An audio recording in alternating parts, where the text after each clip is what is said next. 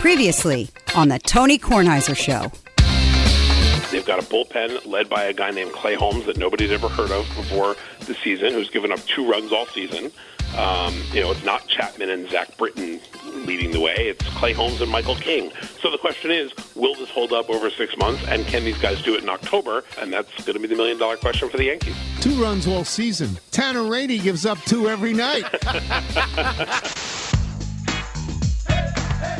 The Tony Kornheiser Show is on now. Tanner Rainey didn't pitch yesterday, I don't think, right? He was well-deserved day off. Yeah, because he'd worked so hard and done so well. And they already had lost the lead. Let me just let people know, we do this every once in a while, and this is on behalf of the Cope family and the Sweet family. James Cope, a longtime listener to this podcast, passed away yesterday. He was a resident of Leavenworth, Kansas, by way of Wethersfield, Connecticut. Avid Giants and Yankees fan, though much more Yankee fan in current days due to the struggling Giants. He listened to the podcast. He listened to PTI. He loved comparing his grandchildren with my grandchildren. So we will miss him, and our condolences go out to both families, the Cope and the Sweet family. I also want to give a quick shout-out to Dave Spector and Sarah Spector of Bells Up. I called them yesterday. I ordered a case of wine. And I'm not doing this to make myself look good in anybody's eyes. I'm really not. But what I said, I called up and I said, it's time for us to buy some wine from you. You've been very nice to us over a long period of time. We've bought wine from Duska Jensen. We have bought wine from Cindy Winslow, and now we're buying wine from you. And he was, tickled. Yeah. It was really nice. We do have a new policy that I'm not going to get into in very specific things, but we are very grateful for the people that send us things that we want. Yes. Not for the people that send us things that we don't want. Right. People that send us things that we want. We are very grateful for that. Absolutely. Everybody should clean out their house once every 10 years or so. I'm cleaning out my house once every 30 years. Hey, you're a few decades late, Dad. Yeah, I'm very far behind. And we're going through books. How you doing on the golf clubs? I'm sort of waiting for you, to go down into the basement and let me know. Set a deadline. Yeah. Did I? Okay. No, you did not. I did. I did set a deadline. I said it would be by July 21st. I thought that was the deadline. That gives you plenty of time. Sure. Well, then maybe let's not bring it up until closer to said deadline. Oh, it's whatever. You can beat the deadline madness by doing it early. I'd rather wait. Okay, that's fine. You can do that. So we're going through books that we want to save and books that we don't really want to save, and we want to give away to libraries or to people who just want the books. And my policy is basically this. On a coin flip book, it's going to be, is the book inscribed to me? If the book's inscribed to me, I'm going to keep the book. I never would have thought of that. Really? That's the coin I don't have books and books inscribed to me. Right. Well, I have some, yes. So Carol the other day brings a book to me.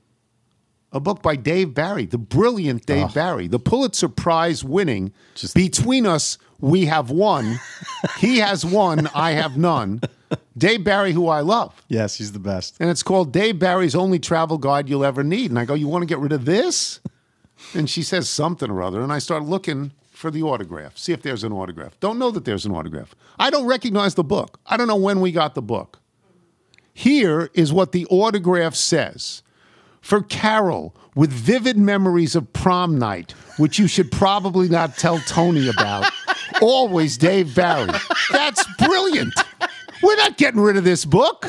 That's just brilliant. I wish I was that funny. Put it in the free little library out front. That's great. So I called Levitard. I left Levitard a message because he's tight with Dave. Right. I could have called Mitch. I called Levitard. I left a message. Give me Dave's number so I can call him, so I can text him, so I can thank him and tell him the story. And, of course, Levitard hasn't done that yet. Down the road he will. Or somebody will just send me Dave Barry's number. But how brilliant is that? That's awesome. That's fantastic. We're not getting rid of that. Quick etiquette question. So for you, you've been sent so many books that are pre-publishing.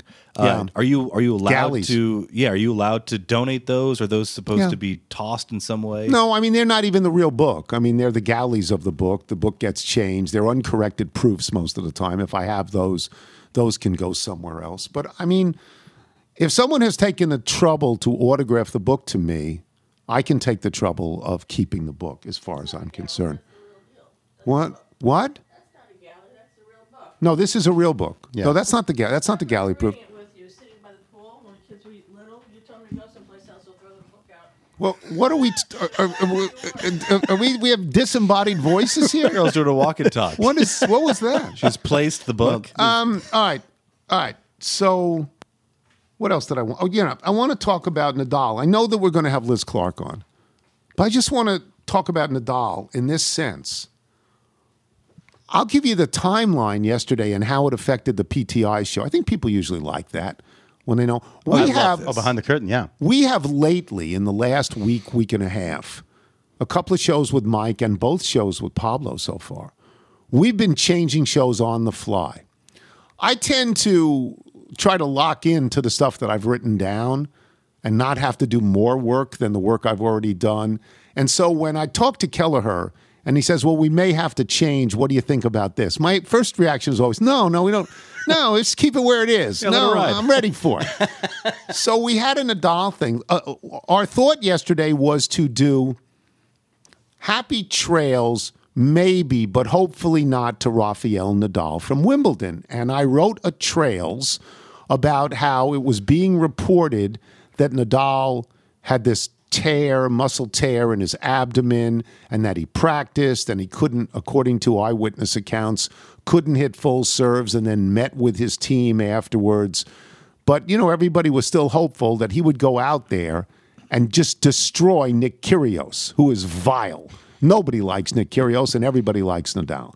And that's sort of how I left it, that the copy said tomorrow, because we were saying it yesterday evening or yesterday afternoon. Tomorrow, Nadal is scheduled to play in a semifinal match against Nick Kyrgios, who he essentially loathes for serving underhand to him and trying to show him up for years and years and years. So then I get a text from Nigel, and the text from Nigel says that Nadal has dropped out. I don't really want to tell Kelleher this because I know it's going to change things. So what's the timestamp on this? This was in the 4 o'clock hour? And just in the threes. in full disclosure, 3:30ish? I have to credit Liz Clark for texting me first. So okay. yes. So, But yeah. But I called Matt. I called Kelleher, and I said, I just found out that he dropped out. And I said, what do you think we ought to do? And Kelleher said, well, what do you think we ought to do? And I said, well, I just think we change the trails. It's still trails. He's out now. And I rewrite the trails. So I rewrite the trails. This is after 4 o'clock now. So now I've done this twice. I've done the Nadal segment twice. And then Matt calls up again. He says he was talking to Eric and talking to Pablo. And they all really think we ought to lead the show with it. And I know they're right. And I know they're right. Of course they're right. I'm wrong. I'm just trying to save myself work in the 21st year of this show before they kick us off the air. So we redo it. We drop a story. We actually drop a story about Bradley Beal, which isn't much of a story anyway. Pablo likes basketball, so we try and put basketball in for Pablo. Pablo likes the Yankees in basketball. But I know that they're right, so we lead with Nadal, and everything is done on the fly, and now we have no trails. And they write the trails. The trails ends up being something about the goalie from Colorado is going into free agency because Colorado didn't even offer him a contract. Colorado instead traded for a backup goalie on the Rangers. Because this is Wilbon's theory, and it's always proven correct. His theory comes from the Chicago Blackhawks. He said when you win a Stanley Cup, the money gets too much for hockey. Hockey's not basketball. Hockey's not football. The money gets too much. The contracts come up. People want too much money. So they just let them go. And that's why it's very hard to win Stanley Cup after Stanley Cup after Stanley Cup because your roster is essentially not the same. It's certainly not just around the edges, but in the middle. You're getting rid of your goalies. So anyway, that became the trails, and I guess Matt or Eric wrote it, and I read it. And, of course, they were laughing because there were 4 unpronounceable names in it. Shesterkin and Gorgiev and, and things I've never even heard of because I'm not a hockey guy. But day after day after day, the show changes. So I guess the lesson in this is that, yes, we are on tape almost all the time, but we start pretty late and we end usually pretty close to when we're on. So if something happens that's new, we have to respond to it. I'm standing at the door screaming, no, because I've already done my work. And now there's just more work. I'm not a more work guy. I've never been I'm happy to do my work, but I don't want to do more. But I think casual viewers don't know how much thought and effort goes into the rundown of the show, the pacing of the show, and for talent on air, how much don't they see what I'm writing? I mean, I'd sit there with a legal pad and take notes for hours and try to prepare what I'm going to say. What I'm going to say, unless Pablo says or Mike says something weird for me, and then you I always go get off. Mike's first take. React to it. Yeah. So that's what happened. That has nothing to do with what we'll talk about with Nadal, although I will say this. Rafael Nadal, and I'll ask Liz this. He had a chance at the Grand Slam. Let me explain what the Grand Slam is, because a lot of people say that all of these majors are Grand Slams. They're not. They're majors, just like in golf. There is only one definition for the Grand Slam. It is winning all the majors in the same calendar year. Not winning Wimbledon and the U.S. Open in one year and then the Australian and the French the next. No, it's not that. It's not the Serena Slam. It's not the Tiger Slam. It's not any. That's nonsense. That's 4 in a row, but that's not the Grand Slam. The Grand Slam's in the same year. The last man to do this was Rod Laver in 1969. That's a ways back. None of these other great players have done it. The last woman to do it is Steffi Graf, and I think it was in the late 80s. Yeah. It's only been 5 people who've ever done it. And Nadal had won 2 and was into the semifinals in the third on his worst surface. You had to give him a chance because he's won the tournament before. Long time back, but he's won the tournament before. For him to drop out, his pain must have been intense. Oh, yeah. Because you don't drop. He gives the best quotes. The one from the day before where they're asking, like, so what are your plans? He goes, I cannot tell you that right now because if I tell you and something changes tomorrow, then I will have been a liar. Yeah. There's nobody that Liz, well, everybody knows this. Liz loves Nadal. Yeah. Everybody loves Nadal. Liz in my house. But yeah, I Big can't Nadal imagine. I fan. mean, with the Loves motions that you have to do, the serving, and everything with that abdominal muscle is attached. It just seems like, you saw the pain he was in that previous match. We could barely even, hit a serve.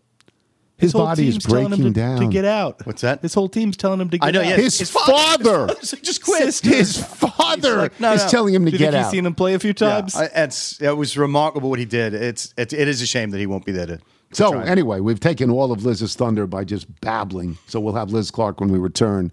I'm Tony Kornheiser. This episode is brought to you by Progressive Insurance. Whether you love true crime or comedy, celebrity interviews or news, you call the shots on what's in your podcast queue. And guess what? Now you can call them on your auto insurance too with the Name Your Price tool from Progressive. It works just the way it sounds. You tell Progressive how much you want to pay for car insurance, and they'll show you coverage options that fit your budget. Get your quote today at Progressive.com to join the over 28 million drivers who trust Progressive. Progressive Casualty Insurance Company and Affiliates. Price and coverage match limited by state law. You're listening to the Tony Kornheiser Show. This is a singer named Natalie Hamilton. This is a song called Show You My Love. And Timothy Riccio from Branford, Connecticut sent us this note. I'm a loyal little harking back to the days of the PTI preview and the American Idol recap review. I've loved almost every moment since then. I want to gush over you and praise you for all you've provided for us and all you continue to do, even though you will never truly understand why. I've been meaning to share my cousin's music with you and your audience ever since you started playing music in this way. Her name is Natalie Hamilton. Yes, Natalie Hamilton. And there's a million things she hasn't done, but just you wait. Just you wait. Sorry, I couldn't help myself. Hopefully you got the reference. Anywho, she's my first cousin. She's an absolute phenom. Her voice is a divine gift, and I hope you enjoy it. Are you kidding me? There are just people walking around that can do this? Mm-hmm. It's amazing, isn't it? This is the part of the show that gets to me most of all. Because they're just people walking around who can sing like this and play. Amazing. She plays in Liz Clark. And we said in the open that nobody loves Rafael Nadal more than Liz Clark, and we expect her to say that at various points while we talk. But let's start with the headline, which is not the withdrawal, but how shocking for you. You know Rafael Nadal. He plays with more power and effort than anybody in tennis. There's nobody in any sport who grinds like this guy. So how shocked are you that he actually withdrew from the semifinals of Wimbledon?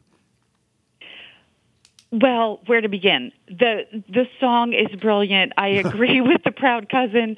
Thank you for having me. Not to be not what you expect, but I was not shocked. I was not surprised. And I mean, all you said is true. He does not quit. He certainly would not quit during a match. And I think we saw that in his previous round against Taylor Fritz. That just like it was clear by the second set he had an abdominal issue on the heels of having broken ribs this spring or fractured ribs. So the reason I wasn't shocked is that morning, yesterday morning. I'm not there. Let me just be clear. We have the wonderful Chuck Culpepper covering, so I'm here. But I'm like deeply following along as best I can what's happening, especially the news, the live news. And Nadal practiced yesterday morning, and he cut it off after 45 minutes. And his practices during a slam are an hour and a half or two, and I've seen him many times practice, and I saw him practice at the City Open after the foot flared up, and when he cut that practice short, I knew he couldn't go on. So I knew he has a torn abdominal muscle. It's not a strain or a pull. And, his father and sister during the previous match were like begging him with their gestures, please stop. He wouldn't stop. But, if you can't serve, there's no point in going on. So it was the right decision. I wasn't shocked, but I'm deeply disappointed. But I'm actually kind of happy that he made the mature decision that had to be made. Okay. I am not suggesting that Rafael Nadal would have won the Grand Slam, putting him in the company with Don Budge and Rod Laver over the last 100 years, the only men who have ever done that. I'm not suggesting that. But he had a shot. He won the first two when he was in the semifinals in a tournament which, granted, is his worst surface, but which he has won twice before. There is immortality in winning that. Absolute immortality. And it's over. How do you think he feels about that? I think that's not the devastating thing for him. This sounds unbelievable, but he does not gauge or measure his success and achievement in number of titles, number of slams, where he stands alone by a metric. I mean, he just does not. He's an outlier in that regard and in many other regards. I don't think the prospect of a slam, of a true Grand Slam, was why he played at Wimbledon this year. I mean, it is true that it was the first time he had won the first two, so it was the first time he was in position to even think in those terms. But I certainly don't think that is why he's like, oh, well, I'll play Wimbledon now. He did what he had to do to quiet the chronic foot injury that was such an issue, has been an issue for years, but was a big issue at the French. So no, I don't think that's the thing weighing on him. No. Okay. Well, let me get to some numbers, and maybe you've talked to him about this, or maybe you know people who know the answer to this. He is up 2 in terms of career majors. He's 2 ahead. He's got more than any other man in history, and he's 2 ahead of Djokovic. Had he gotten to the finals against Djokovic, which we assume Djokovic will get to the finals of Wimbledon, and beaten Djokovic, he would have been 3 up. He would have beaten him this year on clay, beaten him on grass, and I would suggest that Djokovic never would have caught him if he was 3 up at this point. But now he could only be 1 up. Do you think he roots for or against Djokovic? If the numbers don't matter to him, does he have a particular feeling about Djokovic? No, I imagine he does, but he's never indicated as much and never would indicate as much. I mean, Well, he doesn't like Kyrgios. He has indicated as much. Oh, yes. Well, right. but I was going to say something affirmative. I think Nadal and Federer both, increasingly as they age, are very free in admitting their admiration, debt, respect for one another. I mean, people often talk about the big three, but I think in Nadal and Federer's mind, they are a special pair. No disrespect, I don't think intended to Djokovic, but there's a reverence with which that they hold for each other, is my feeling. But no, I don't think Nadal is rooting for or against Djokovic in this, because I don't think the metric is 21, what's my lead, who's closing, the fact that he is leading, how many more slams are left in my career versus Djokovic's career, blah, blah, blah. No, I don't think he has a rooting interest. So I've watched a lot of Wimbledon, because it's been on in the morning, and I'm up in the morning, and I watch it, and it's been wonderful to watch in the main. In the main, nobody can root for Kyrgios. Kyrgios is vile on the court, and there's just you can defend him if you want, but he's vile on the court. But they would have rooted like crazy for Nadal. It's unbelievable. I mean, if you play against Nadal, even if you're a wonderful person, I'm sure some of these people are wonderful. The crowd just wants Nadal. And the drama of a Nadal-Djokovic final would have been in such stark contrast. And now, like the Kyrgios Djokovic final, it's like, okay. I don't know. You know what I'm saying? They love Nadal, right? I mean, they love him. I would double down and say, in the span of 24 hours yesterday, the narrative on both sides of the tournament went from just sterling and full of promise and ratings gold and all that to whoa, this could be a big embarrassment. This is not what Wimbledon had in mind at all. Yeah. So it was kind of mind-blowing. And so I don't think it's out of the realm that Kyrgios beats Djokovic in the final, because he is so unpredictable, so ungodly talented. So should that happen, Wimbledon's going to be crowning a men's champion who has twice been fined this tournament alone, once for spitting on its own fans. And part of being crowned Wimbledon champion is you're a lifetime member of the All England Club. So they're going to have Nick Kyrgios, who many regard as a disgrace to the game, a disgrace to Wimbledon.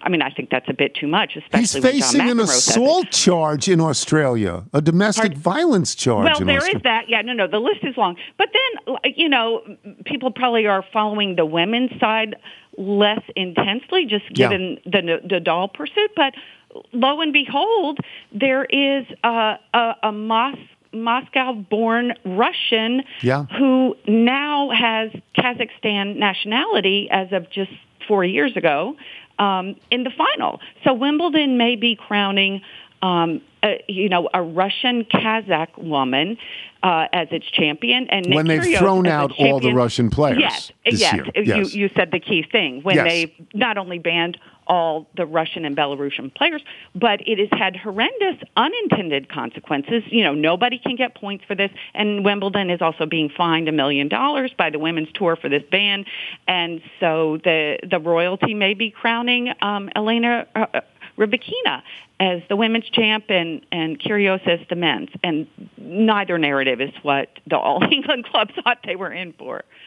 Yeah, do you have any thoughts on the women's final? Do you think that one of the women is better than the other? I had never seen Rybakina until yesterday, and she was dominating, totally dominating. Crushed Halep. She crushed Halep. Yeah. No, I must sing an ode to Ange Jabeur. I just think she is one of the most exceptional, much like Nadal, big-hearted, generous, lovely to everyone, loved by everyone. I'm not even getting to her game yet. But and I love her game. You watch it; it's so full of creativity and variety and touch. It's like, is she playing with a wooden racket? This is really what tennis ought to be about, with some masterful array of shots. It's not like the bludgeoning big babe tennis that has for many years decided who wins. And so I love her game. I love her comportment. I love that in her semifinal, like, I'm going to start tearing up, but she would not even do her on-court interview without bringing with her the woman she just beat, to like embrace her and show her off to the crowd and praise, Tatiana Maria.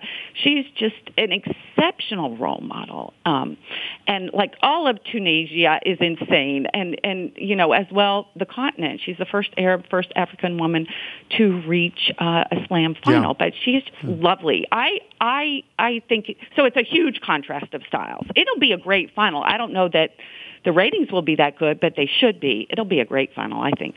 Let me get back to Nadal, get you out of here on this. Yeah. He's got stomach problem that's probably persistent. It's probably like a hamstring, probably. He's got the foot problem. He's got all sorts of... He's breaking down. Yeah. I mean, he's a horse that's breaking down. And the way he plays, it's impossible to sustain it if you're breaking down. Is this the last of him? Is this it? I would never declare something like that. But, a couple things. It's his health situation. It is kind of like a dam, and you put your finger in one hole, and then another one breaks out. It's just different parts of the body. It is related to the physicality in which he practices and competes. And then the foot issue is like degenerative. I mean, that is not necessarily a function of, it's not like he did that to himself, but the abdominal muscle is torn. He had a rib fracture, as I said, this year, had to numb his foot in order to get through the French. So I don't know how much longer he's going to put himself through this. And then, one thing that people may not be aware, his wife is pregnant. And so he recently acknowledged that. And I've always thought that, once Nadal becomes a dad, I think that'll be the end of his career. And I say that just because, he's so all about family. He's such a devoted family person.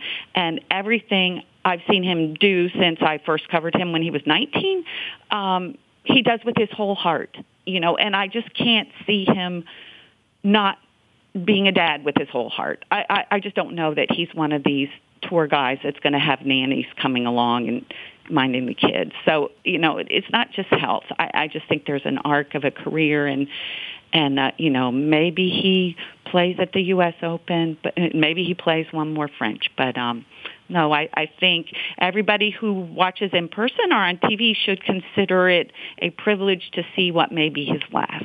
Yeah, that's what I think, too. Thank you, Liz. Thank you so very much, as always. Liz Clark, boys and girls. Okay. We'll take a break. Jason La Canfora will join us. We're going to talk about Baker Mayfield. Going to do the deep Baker Mayfield dive. And I know that Wilbon would hate this because he can't stand Baker Mayfield. I'm Tony Kornheiser.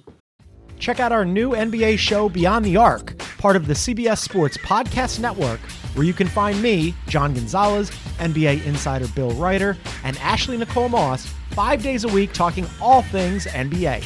Whether you're looking for insightful discussions, upbeat commentary, breaking news, interviews, or coverage of all the biggest stories in the NBA, our new show is the place to be 5 days a week. Download and follow Beyond the Arc on Apple Podcasts, Spotify, and wherever you get your favorite podcasts. You're listening to The Tony Kornheiser Show. I would like to write you a love song. Once again, this is Natalie Hamilton. Her cousin writes, if you like her music, she and I would love to continue to send you more and more of her music to share and experience. I'm sure. Yeah, send it. Yeah, you know please. why? Because it's really, really good. Yes. She does, I don't know what the Twitch channel is, but apparently that's where she does live performances. Natalie Hamilton. On the Twitch? On the Twitch channel. That's beyond me. I don't get that on my television. I'm sure it's some one of sort those other things. Yes. One of those internet things that I don't even understand at all. Michael, if people like Natalie Hamilton want their music played for all of us to enjoy, how do they do it? Send us your music by emailing it to jingles@TonyKornheiserShow.com. I think DeChambeau's on the Twitch. Yeah, is he on Twitch? Oh, yeah. Okay. Big Twitch guy. Jason Lockenfora Fast joins Twitch. us. I need to preface this, Jason, and you will appreciate this so much. The other day, Baker Mayfield, there was actual news, not speculation. There was actual news about Baker Mayfield. He was traded for a bag of beans to the Carolina Panthers with everybody, including him, giving up money to do this. Okay. Yes. So Wilbon goes wild because Pablo and I do this on the show. And Wilbon writes, and he goes, because Wilbon's out, he's with his son, he's doing something, and took a few days off, which I'm going to take next week. So Wilbon writes, he says, he hates Baker Mayfield. He says, how did this guy become John Elway? He has no talent whatsoever, and every single time he blows his nose, it's the lead story on every show on ESPN. And I wrote him back and I said, Mike, it's actual news. It's not speculative hot stove. Sure. It's actual hot stove. But just to antagonize him, I want to do a deep dive on Baker Mayfield with Jason. Okay. And I'm your guy. Yeah. I'm the man for the job. How did he get to Carolina? I mean, what else? Because I thought maybe Seattle was out there. I don't know what's out there. How did he get to Carolina? Well, I mean, I think it's a simple case of supply and demand, right? Econ 101. At the end of the day, the industry had by and large decided that with this coming to a head, his future with the Browns coming to a head at a point in time in which a lot of the dominoes in a wild quarterback offseason had already kind of settled into place, right? A lot of the other things had already been decided. Musical chairs was over except for him and Garoppolo. And Garoppolo obviously wasn't going to be able to throw football until sometime after the 4th of July, so that was a back burner. So, yeah, I mean, Seattle, did it ever get hot and heavy with him in Seattle? No. Did I think at some point it would if the price is right? I did. But this is a case of there not being any teams that wanted to pay him what his contract stipulated. You and I have been talking about this for months. I said it'll get real when Jimmy Haslam sends out a signal that I'm willing to eat more than half of this.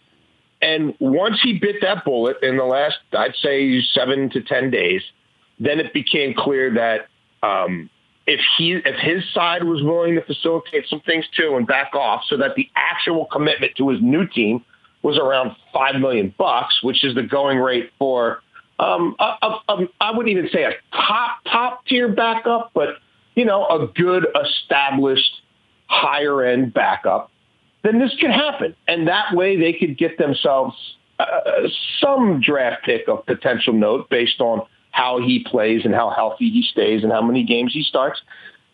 And that's what happened. I think a lot of the mythologizing of this or this taking on a life of its own was the fact that this was a bonkers quarterback offseason again. There were two dangling participles, one who was healthy or healthier, or at least his shoulder surgery was non-throwing, and another who was completely on the shelf. There's nothing else really going on in the NFL world and hasn't been. It's been relatively slow, knock wood, for the last few weeks. Really even probably the last 4 weeks. And so this has been something that the rumor factory has continued to churn about, and it's easy to speculate on. And a lot of people were talking about it just because there wasn't a whole hell of a lot else going on in the NFL. But I think more than anything, it's just another parable on the industry's inability to grasp this position, understand this position, quantify this position, effectively value the quarterback position. Because I'm old enough to remember this very draft that involved this guy at first overall and Sam Darnold, who's being paid $19 million to do nothing a couple of picks later, and Josh Allen, and then, eventually around 32, the very end of that draft, first round, Lamar Jackson. So I think that coupled with what happened this week, which is this guy now playing for $5 million in terms of what his new team is paying him versus $19 million as the first pick in that draft, pretty much tells you everything you know, but you need to know about how this business sort of botches or fails to grasp how to value this position and how to get it right. So let me just go backwards a little bit. Obviously, the people in Cleveland did not think that Baker Mayfield was up to that task. And they signed Deshaun Watson for a guarantee of $230 million, guaranteed. And they did More this. Quarterback inefficiency. Yeah, they did this with a guy who's not going to be able to play. He's not going to start the season. I don't know when he's going to be able to play again, but I'd bet anything he's not going to at least start the season. And so you humiliate Baker Mayfield, and you don't have a quarterback, and you've humiliated Baker Mayfield. And is there a way they could have gone about this, that Baker Mayfield could have been salvaged for this year for them? It would have been a tough needle to thread. Right. I would say the Browns under Jimmy Haslam have by no means been the pillars of nuance, flexibility, and sort of advanced NFL roster cajoling under their ownership. In fact, it's kind of been one fire after the next. And again, when we get to this level, the people who will take the hit for this, if Jacoby Brissett plays 12 or 14 games this year and the Browns are miserable, the people who will take the hit are the coach and the GM. And this is completely over their heads. This is not their call. They're not the ones deciding how much money an owner is willing to eat to move a contract. They weren't the ones deciding how much money Jimmy Haslam was willing to spend to get himself into this mess in the first place with Deshaun Watson. So do I think they had the dexterity at the highest levels of that organization to navigate this in a way where you can sort of placate Baker and keep him on a bit of a back burner while going through this process, knowing that, well, this guy still might not play football, Watson, so we still might need the other guy? I think even they knew in their conscious or subconscious, that's so beyond what we're capable of. What we're going to do is what comes natural to us, which is go absolutely crazy to win in their minds, this Deshaun Watson thing, and then I'll let my football people figure everything else out. Well, guess what? You left your football people with a hand that was untenable that ultimately led to you still having to pay another upwards of $11 million for them to get back a middling draft pick just so you could get a guy out of your building. And while Jimmy Haslam can deny all he wants that the comments about we need an adult, in the room that Chris Mortensen reported didn't come from Jimmy Haslam himself, the relationship between Haslam and Mortensen is well known and well established. And whether that came from Haslam directly or not in the industry, to agents, to other teams, it may as well have. So at that point, I think that kind of shows you more about how the Browns can handle these things than, this sort of scenario you're talking about where they're able to simultaneously juggle three quarterback things, knowing that the guy they're about to consummate a long-term contract with has no start date. You literally don't know when he can start working for you. They'll just sell out to get that guy and figure the rest out later. I know that Dan Snyder's a terrible owner, but this guy's an equally terrible owner. He is a terrible owner. I mean, you want to make a deal with Deshaun Watson, I get it, but you cannot rationally make that deal and think he's going to play right away, right? You can't be that stupid. Look how they structured the deal. I mean, they structured the deal that you're not going to lose any. If you're out the whole year, the net for you is going to be a massive win. You might not get that $1 million, but there's 229 million other. That's pot of gold on the other side of the rainbow. So they knew. But yeah, it's amazing when I talk to people in the Steelers organization before all this was going down, when it became pretty clear that Jimmy Haslam was the front runner to get the Cleveland Browns. I mean, the Rooney family, everybody thought this was going to, and that's just in their division. You know what I mean? But it's like the Browns are such a sleeping giant, and we love for that rivalry with them to be energized and more passionate and frankly more competitive. And everybody thought this was going to be a huge win for the league. And they were, and look, they were minority owners with the Steelers, and the Rooneys, were their biggest advocates. But sometimes until you're in the big chair and until everything runs through your desk, I guess you never really know. I agree. I agree with that. Do you think Mayfield will beat out Darnold? Do you think we'll see Mayfield? Yes. Darnold stinks. Yeah, and look, Sam Darnold, I think, has sort of been mentally shot for a while now. I think he's kind of been damaged goods. And I would be just sort of knowing how those two are wired a little bit. Like, do I think Baker Mayfield's going to play great football? No. But I also don't think that's a very small bar to clear. Like, be better than what Sam Darnold's looked like the last 3 years, really his entire career, save for a 3 or 4 week spell here or there. I think Baker Mayfield will find a way to. The one thing about Baker Mayfield is, and he can be divisive and he can be polarizing, but you talk to people who were at that pro day and the way the rest of that team rallied around him, like, he has, like, there's a little bit of stuff to him. Like, he's got a little bit of S to him in a good way. That it's not gonna resonate with absolutely positively everybody, but, like, can he become the personality in the quarterback position that people gravitate to on that roster real quickly? I think he can. Now, let me just point this out. He was a walk-on at Oklahoma, and he ended up winning the Heisman Trophy. There's got to be something there, Jason. Yeah. There's got to be. Yeah, and it wasn't even just the quantifiable. It was like the way these guys wanted to run through walls for this, smallish sort of cocky, like, who the hell is he? How can he have this swag and this bravado? Look at him. But yet he pulled it off at the highest levels of college football to a point where he got himself drafted first overall and what people thought might be a generational quarterback draft. And there may be a couple of generational quarterbacks in there, just not the ones who, not the first couple. But I do think some of his limitations, physical and otherwise, do get magnified at the NFL level. And I think he's someone who, could he be a winning quarterback on a great team with everything around him pretty much in place? He can. He did it for a year. You know what I mean? Look, you say what you want about how good the Browns are now or whether it was fluky or whatever, but they came out of a COVID season with a rookie head coach who barely had met the team in a division that's traditionally pretty strong, and found a way to get in the playoffs and humiliate the Pittsburgh Steelers in what some thought might be Ben Roethlisberger's last game.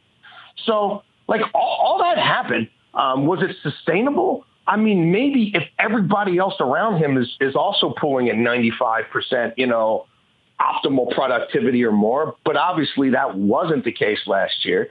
The falling out with Odell Beckham was subpar, to say the least. Yeah.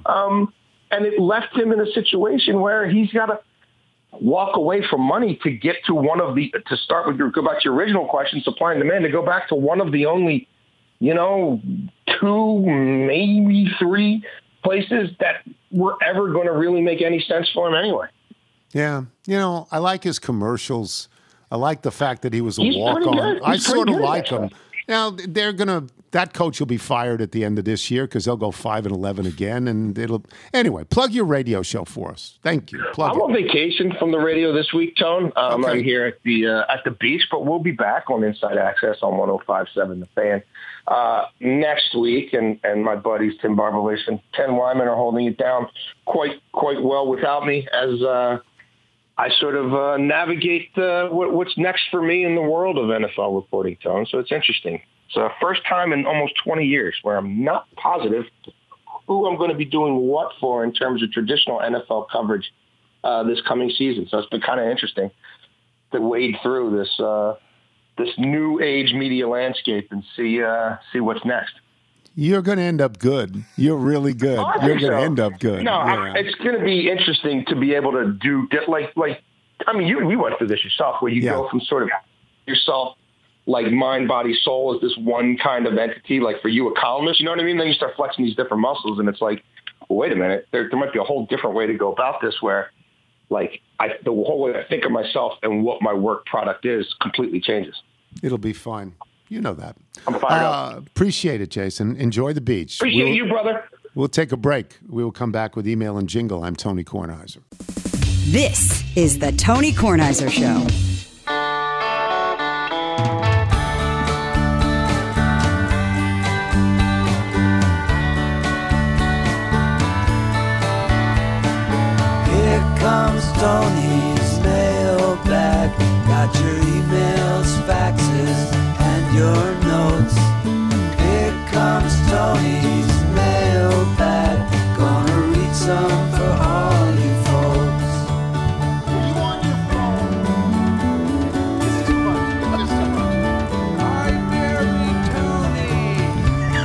My thanks to Ronnie Newmeyer and Tom Lofgren for that.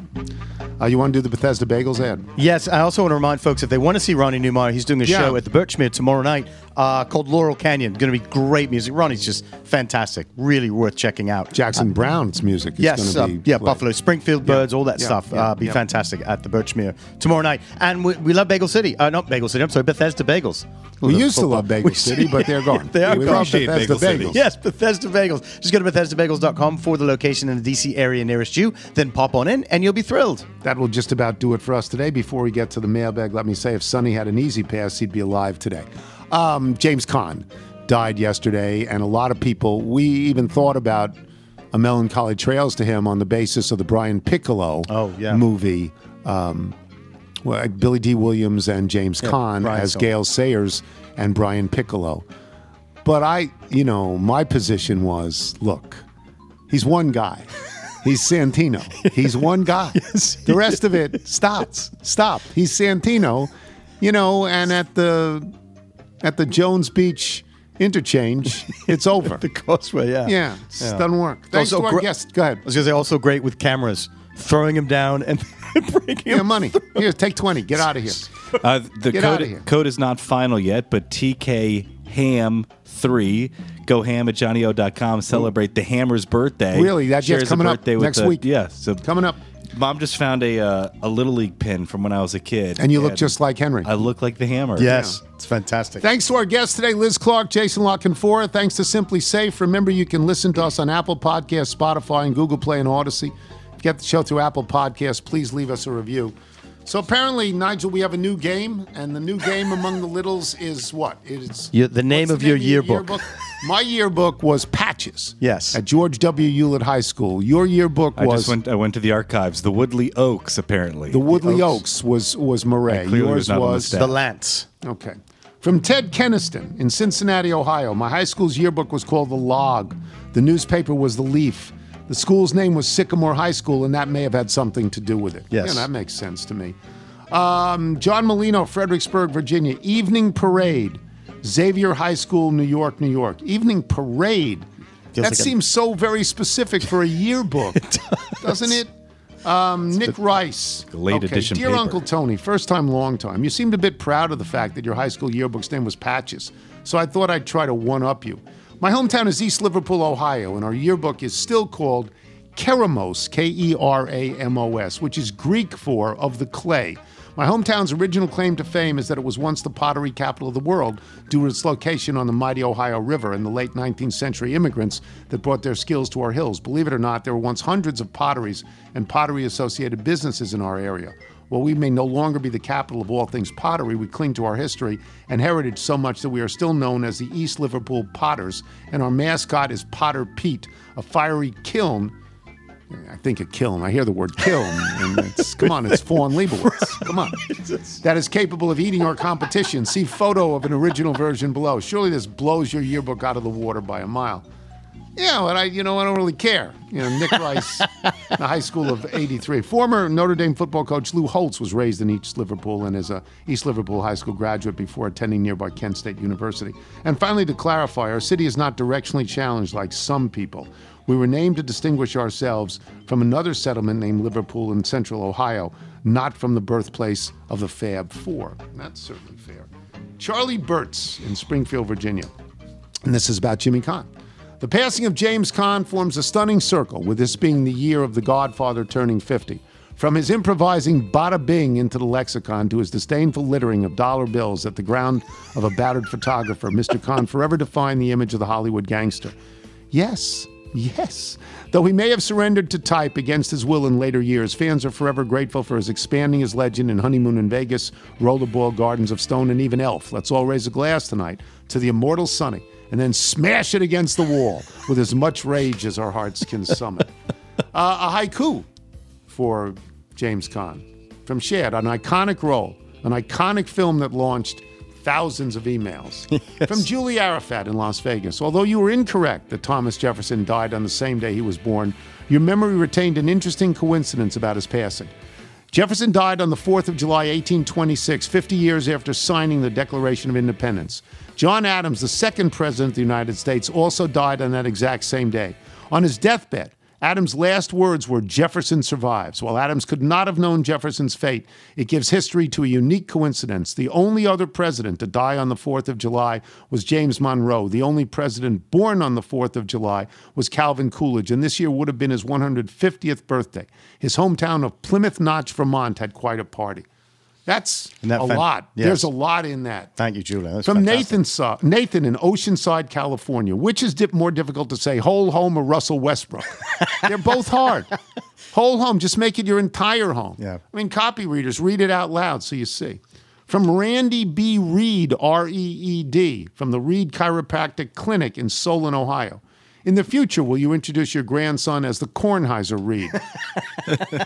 Sort of like that. I'll hang up and listen. I'm going to get that back pain from the newborn carrying again. From Chris Kavanaugh, just wanted to send a quick thanks for the hours and hours of entertainment over the last several years. I was a longtime fan of PTI, sports reporters, etc., but didn't know what a podcast was until 9 years ago. Since then, I've logged a few thousand miles listening to parking situations in the greater D.C. metro area, monkey pick football games, the golf woes of a balding orange man, the highs and lows of the Nats, Kip's winter weather forecast, and the oh-so-punchable Lace Saliza. I've even had a few emails slip by Nigel's high standards and get read on the air. I'll be tuning in July 11th to 13th as I run the Badwater 135 Ultra Marathon in Death Valley. I start Monday night and hope to finish 135 miles later on Wednesday morning. I've saved up a few weeks' worth of podcasts to get through at least a few hours of the fun. And just wanted to let you know my training plan was inspired by this fine show. Simply stated, I wanted to run more, so I ran more. Thanks for the entertainment over the years, and although I'm not on a bike, I do plan to wear white. You have our best wishes. Yes, good luck. The notion that somebody can do this is thrilling to me. Yes. Crazy, but thrilling. And in Death Valley, where I'm sure the temperatures will be totally hospitable in July. I'm sure. From Stephen Hickey in St. John's, Newfoundland and Labrador. Inspired by a recent emailer who questioned an unexpected bill, I did the same thing just today. FedEx sent me a bill for $190, and not knowing why, I gave them a call. Turns out an agent double-printed a label for a package I shipped 2 months ago, which caused their system to automatically charge me for the second label. Had I not listened to today's show, I probably would have just paid it and moved on. So thanks. From Kevin Disher in Bay City, Michigan. Is that near Kalamazoo, Bay City? I don't know. I can go to the map. Okay. This morning at the farmer's market, I came across a cantaloupe. I thought to myself, this melon has all the personality of Patrick Cantley. Makes me happy. From Nick Petruzowitz, and I hope I pronounced that correctly, senior golf editor at ESPN.com. As the former official resident of Northeast Pennsylvania for the Tony Kornheiser Show, I should probably ask before I declare myself that, huh? I wanted to correct Mr. Tony's memory. I grew up in Throop, Pennsylvania, 10 miles from Scranton, 20 miles from Carbondale. Mark Feinsand was talking about Route 6 earlier this week, and Mr. Tony started reminiscing about the old days in camp. He mentioned where he used to go to buy sporting goods. He said it was Einen's, which is close but wrong. The store was in the town of Einen. This is so right. This is so right. Thank you, Nick. The store was in the town of Einen, but the name of the place was Sugarman's. I know because I used to get baseball spikes and bats there, grabbed a handful of golf tees from the big wine barrels set up in the aisles. I'm pretty sure we got a refrigerator and some tires and filled prescription in the drugstore. The place had everything. I do not recall if it had coffee ice cream, so maybe it didn't have everything, but the name was definitely Sugarman's. Yes. And my Uncle Arnie would drive there, and I'd be in the station wagon, and we'd pick up stuff.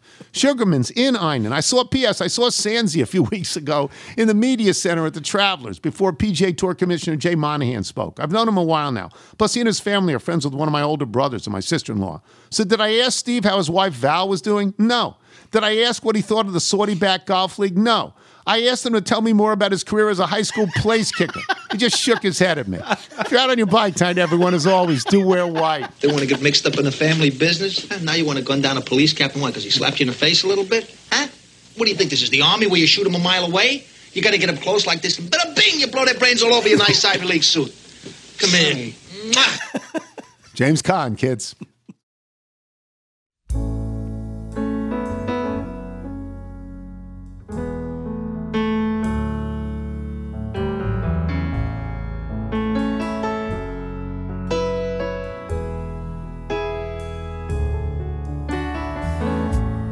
Maybe in the nighttime, when the lights are low,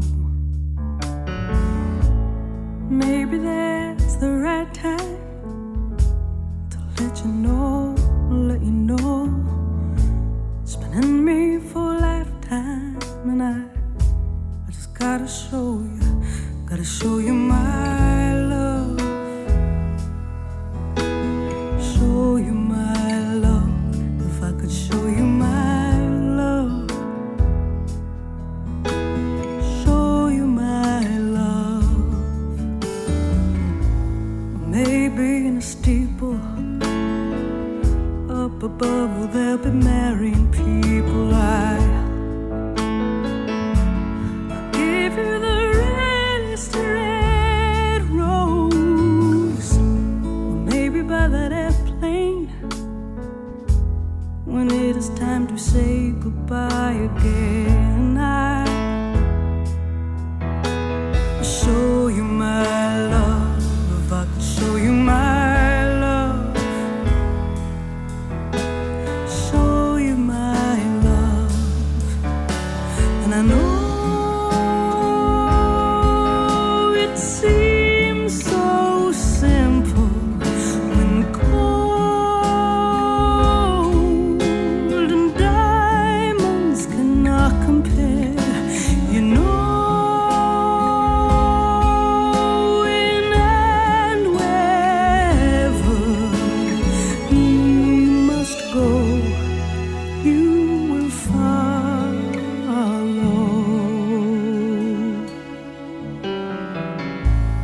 Maybe in the city, when you were all done up pretty, and I'm in my fancy clothes.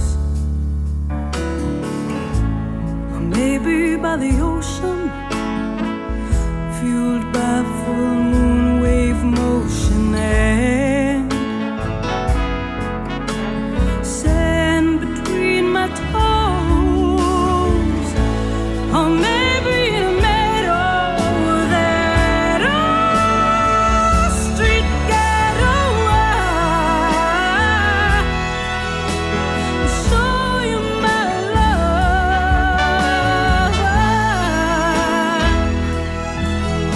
Ooh, if I could show you my love,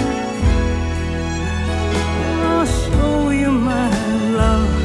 I'll show you my love. Show you my love.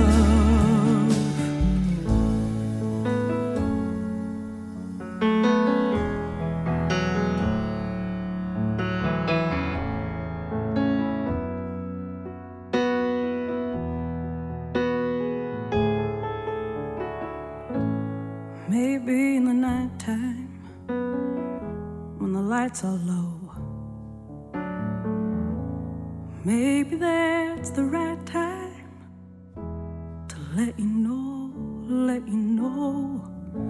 it's been in me for a lifetime, baby. I just gotta show you. I'm ready. I would like to write you a love song.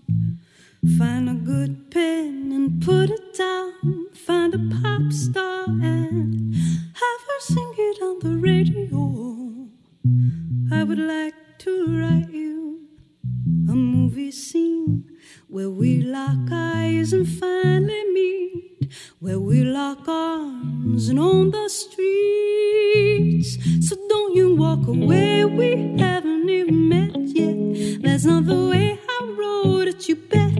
I'll be calling on the telephone. 'Cause baby, don't you know, this ain't over. I'm driving real slow, rolling down my window, playing you a lover song on the radio. And if I could, I would paint us in a masterpiece. Probably set us in Belize on a beach in winter, underneath the sun, howling holy sounds of love, howling you're my holy one.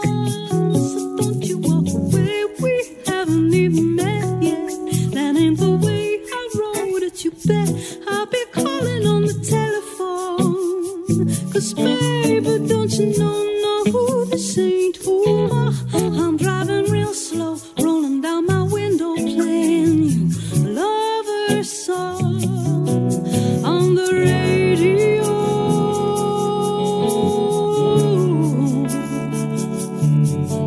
On the radio.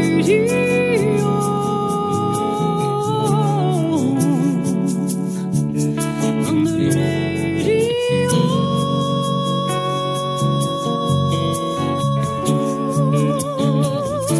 So don't you walk away, we haven't even met yet. That ain't the way I wrote it, you bet. I'll be calling on the telephone. 'Cause baby, don't you know, no, this ain't over. I'm driving real slow, rolling down my window, playing you a lover song on the radio. And I would like to write you a love song. Find a good pen and put it down. Find a pop star. Have her sing it on the radio.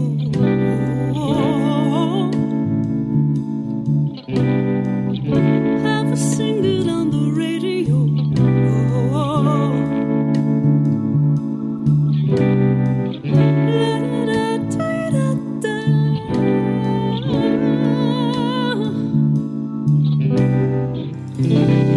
Have her sing it on the radio.